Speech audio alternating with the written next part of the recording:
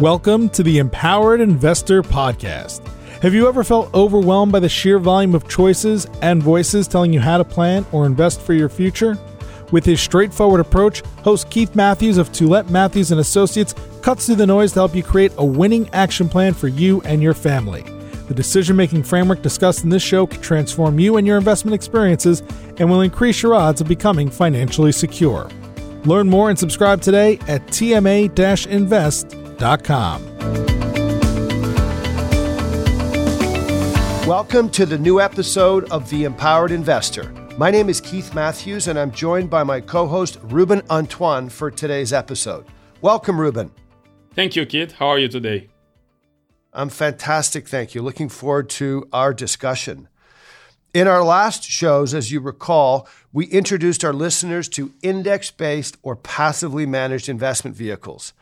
We also explored the origins and the history of indexing. And we covered the benefits and why investors should consider them in their portfolios. In today's show, we're focusing on the key benefit of index-based products, their performance over long periods of time. We're also going to review and discuss the SPIVA reports. That's a report published every year by the Standard & Poor's comparing the performance of actively managed strategies versus indices all around the world. So, Ruben, what are the SPIVA reports? Let's start with that. Yes, so SPIVA, it's an acronym standing for Standard & Poor's Indices versus Active. So Standard & Poor's, it's the company that created that report. It's an American credit agency that publish financial research and analysis on stocks and bonds around the world. So the SPIVA report, it's a robust research comparing, like you said, the performance of active funds versus benchmark and indices. It's a free and accessible report online, and the listeners can go on spindices.com to consult the report. And we'll put anyways all the reference and the website on our show note. Yeah, that's excellent. So when we talk about Standard & Poor's, right, that's the same Standard & Poor's 500 index that people refer to. Exactly, yeah. It's the same organization here. Yeah, it's a huge credit rating agency, and it's pretty well known. I remember when the first reports came out many, many years ago, it was considered a scorecard. And what's fascinating about scorecards is they allow individuals to actually tally up a score, tally up performance.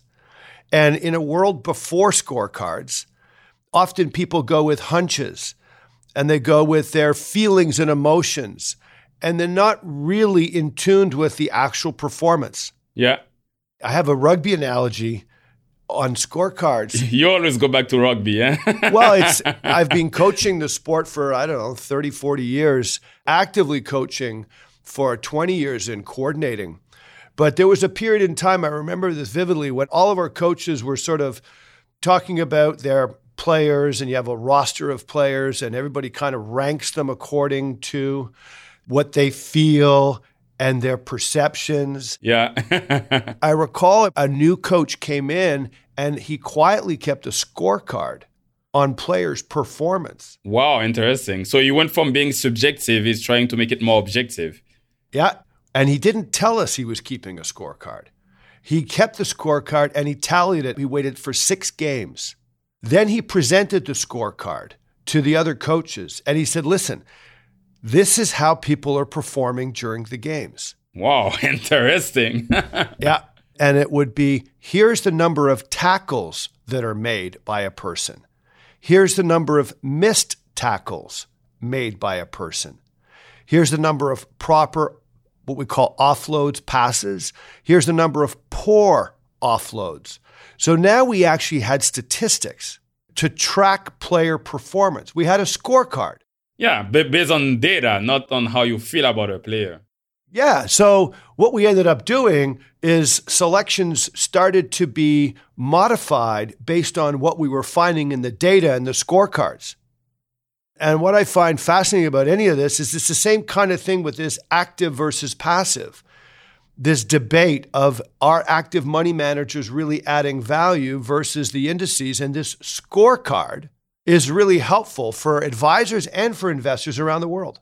Yeah, to put some rationale in the debate, of which strategy is better, which one is winning, if we can say, in a sense. Yeah, that kind of helps describe the why scorecards. Yeah. So when people say, well, what's important about a scorecard? Why should I care about what's in a scorecard? Well, because it can really provide some meaningful data, which can help you make better decisions. Exactly, yeah. So Ruben, give us some examples here. Let's talk about performance of specific strategies and what we found in some scorecards, and then tell the listeners which countries around the world does SPIVA now have scorecards on?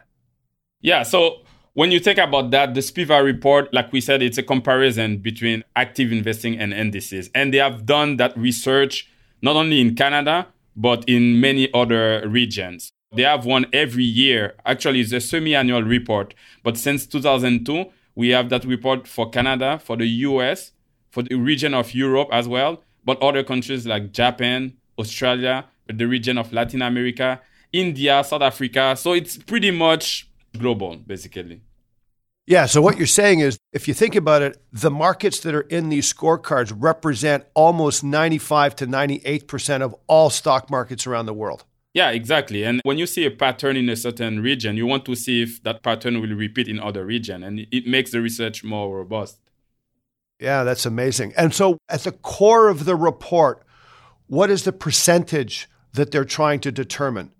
They want to see, when you take all the active funds in the world and in different regions, on average, when you think about that, an active fund is when you pay a high fee for a manager that's going to use a strategy to actively try to deliver you as an investor a higher return than if you were to invest in the market by buying the indices.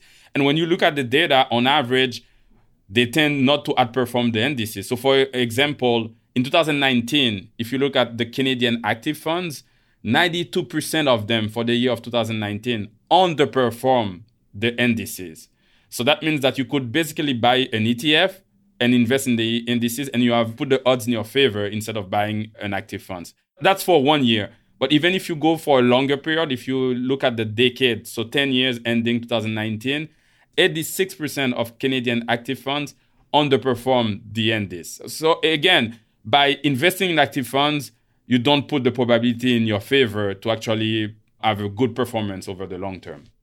That's amazing. I mean, this is exactly what, when we go back to some of our previous show on the history of indexing, this discovery was made in the 1970s. This discovery of active managers not being able to outperform an index that is an investable index. Yeah, we discussed that in one of our last shows. Yeah. So fast forward 30 or 40 years, SPIVA came out with these scorecards.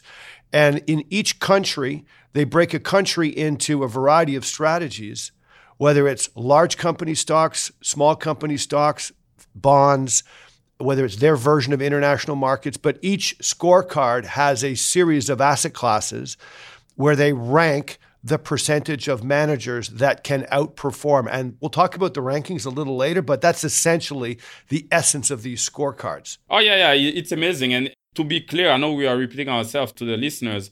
The scorecard is actually showing us which party is the loser and which one is the winner on average, so that the investors can have a better idea where they should allocate their money. It's amazing to see. I invite the listeners to go and check the scorecard. It's not what you would think. So let's cut to the chase here. On average, when you looked at all the reports, I have a number in my head, but on average, when you look at all the asset classes, all the different countries, all the different locations, on average, what percentage of actively managed strategies beat the benchmark? Yeah, so on average, like you said, different countries, different region, and even different time period, 1 year, 5 years, 10 years, on average, 80 to 90% of active managed funds tend to underperform their benchmark. So that means you will have 20 to 10% of the thousands of active funds you have available in the marketplace that will outperform the index, which is small compared to what you will think when you just listen to your advisors or ads on TV about where to invest your money. Yeah, that's a remarkable statistic when you think about it. Essentially, it's saying 80% of the strategies that are being promoted, discussed, sold are not matching the benchmark. Yeah. And this is basically saying that the idea of having a human portfolio manager who will claim that you have some skills to know what's coming and actively manage your money, it's maybe a myth. I'm going a bit intense here, but yeah, it's maybe a myth because that's what people will think. I often hear people asking me, oh, you are a portfolio manager, so you can see what's coming, like what we should do with our money. And when you tell them, no one can do that, sometimes people think that that's the job of a portfolio manager, Yeah, absolutely, for sure. And it's a good setup here, Ruben, because we're going to go into what I think are the three yeah, but. And these are the yeah, but active money management still works here. Oh, okay, I see. The way they will defend themselves, yeah. Yeah, the first yeah, but is in a bear market, actively managed strategies will do better than a broad index. And we've been hearing that for years. And it's predicated around the idea that actively managed stock funds will somehow know in advance, the managers will somehow know in advance that we have a correction coming and will keep a lot of cash so that when we get the correction, they can buy stocks at better values and then actually add value to those strategies. Or if they don't keep enough cash, they will say, even if we are invested, we will know when it's coming and we will get out in time. So there's that as well. Yeah, absolutely. So those are the two big ones. And so that's what, the active strategies have been marketing for decades now. So what does the data show? Yeah, that's a good point because that's a sales pitch, right? Many active managers, they will say that indices have been outperforming in the last 10 years before 2020 because it was a rising market, right? But the data show that it's not necessarily true because, basically, I think the COVID crisis, what we just lived through right now, and we're still living through, have tested that rationale because as the listeners may know, the market went down close to 35% between mid-Feb and mid-March. And you will expect that, an active manager would have outperformed during that period because they will manage around, the crash. But the data show that the 1 year period ending June 30th, 2020, so including that crash, 88% of Canadian equity funds underperformed their indices. So it's still a big majority of active funds that still underperform when you included the period where there was a crash. So this is amazing. Their sales pitch doesn't work, basically. And so that's just the recent period that we're living in. What happened in 2008, 2009 in the financial crisis? What were the results that came out in that period? Well, it's very similar. If you remember a few shows, I spoke about my experience when I used to work in the hedge fund industry in the Virgin Islands. And that was during the 2008-2009 crisis because I moved to the Virgin Islands in 2008. And I saw it as well, active funds, hedge funds included, they couldn't manage around the crisis and they went down as much as the market. You're absolutely right. I mean, that's a great personal story. The data from SPIVA shows the same thing. Exactly. And incidentally, I think it was the crisis of 2008 where investors just kind of took notice and realized that, paying all these high fees for these fancy strategies where they're supposed to try to avoid problems, people can't see this in advance. It's just not possible.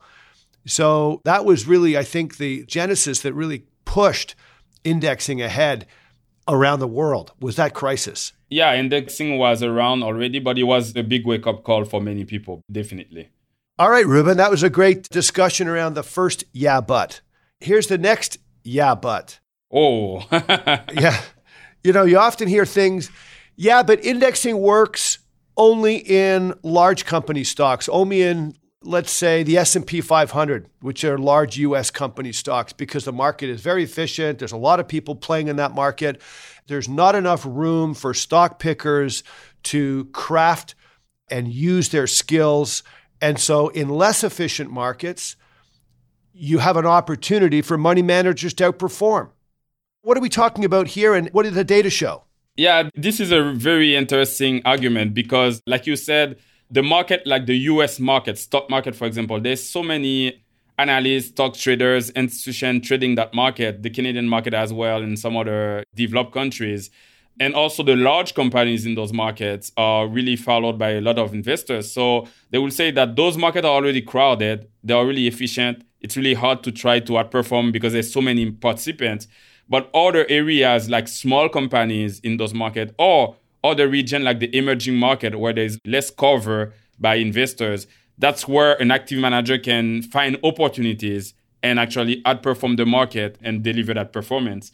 But the S&P 500 also did reports that cover different style, like different capitalization, different style like value stock, capitalization like small companies, and also for emerging market. And the data is consistent.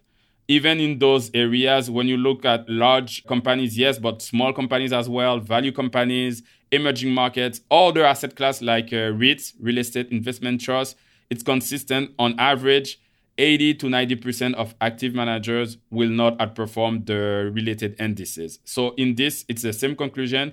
It's better for investors on average to invest their money in the indices because they put the odds in their favor. Absolutely, 100%. And the same thing can be said about fixed income.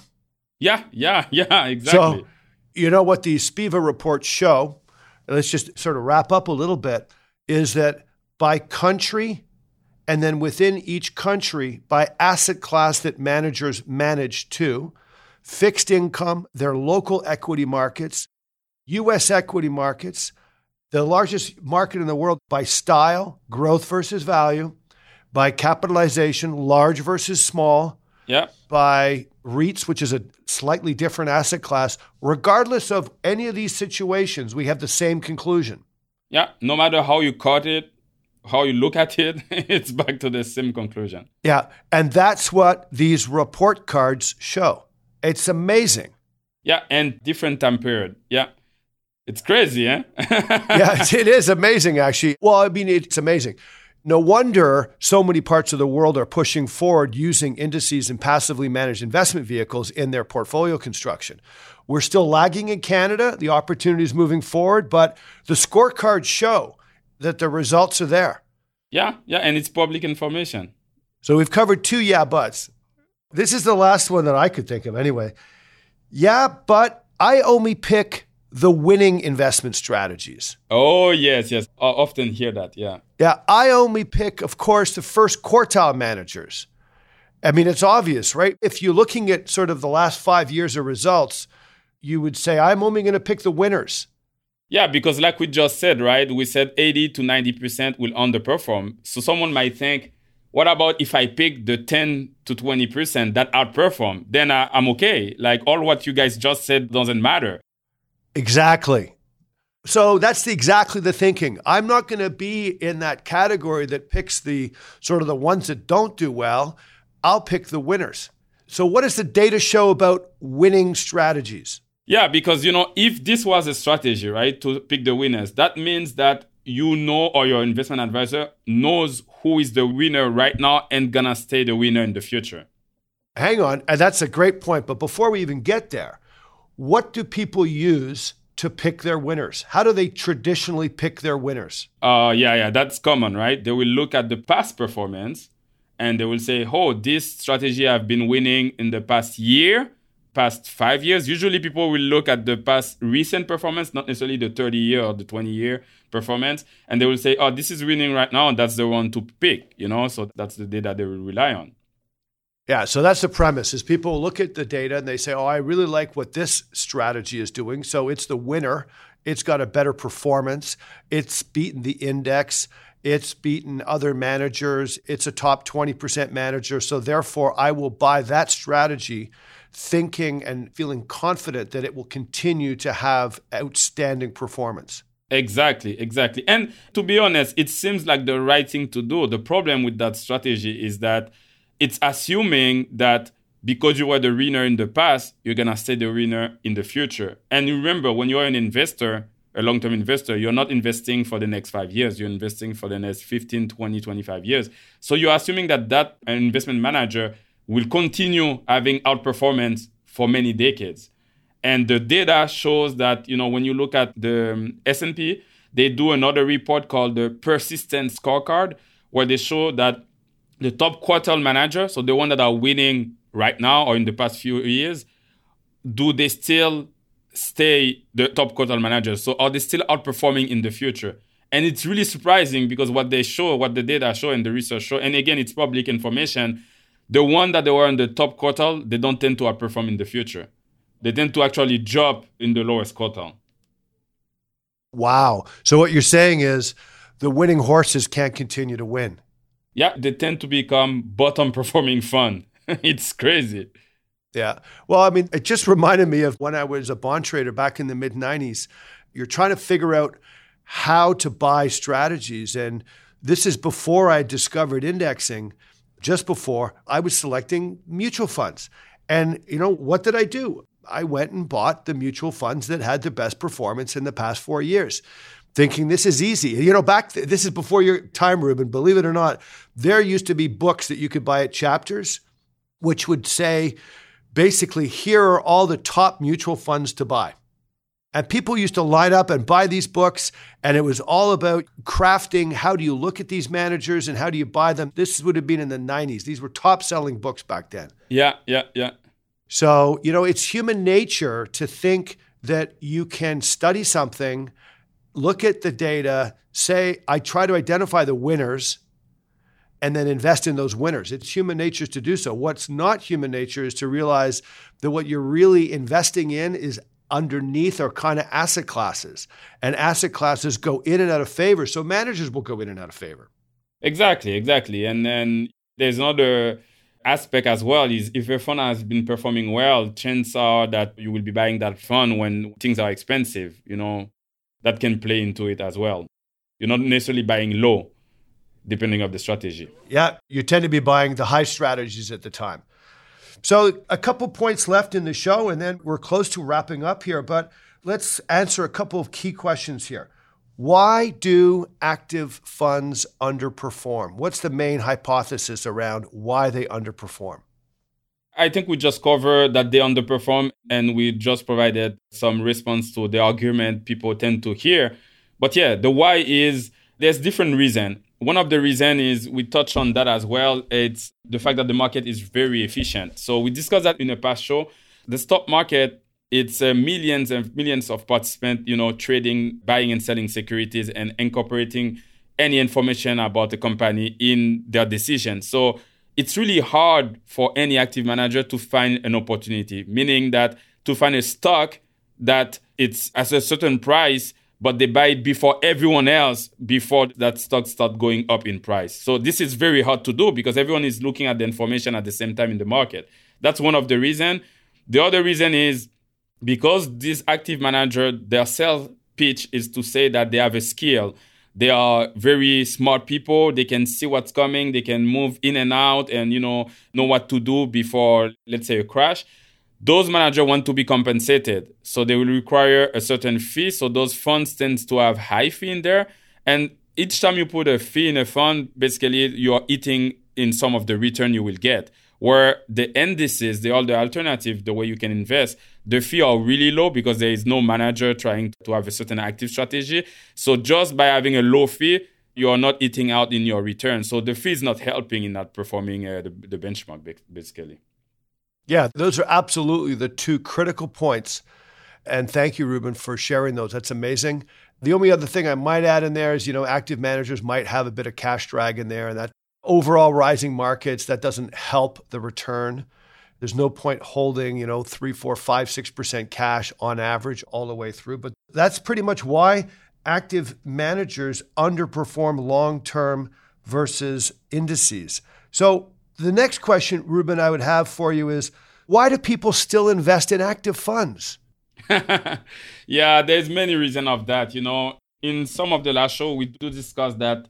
We talked about that earlier as well. Since 2008, 2009, there have been some kind of bigger than the past, bigger wake-up call. So investors are becoming more aware.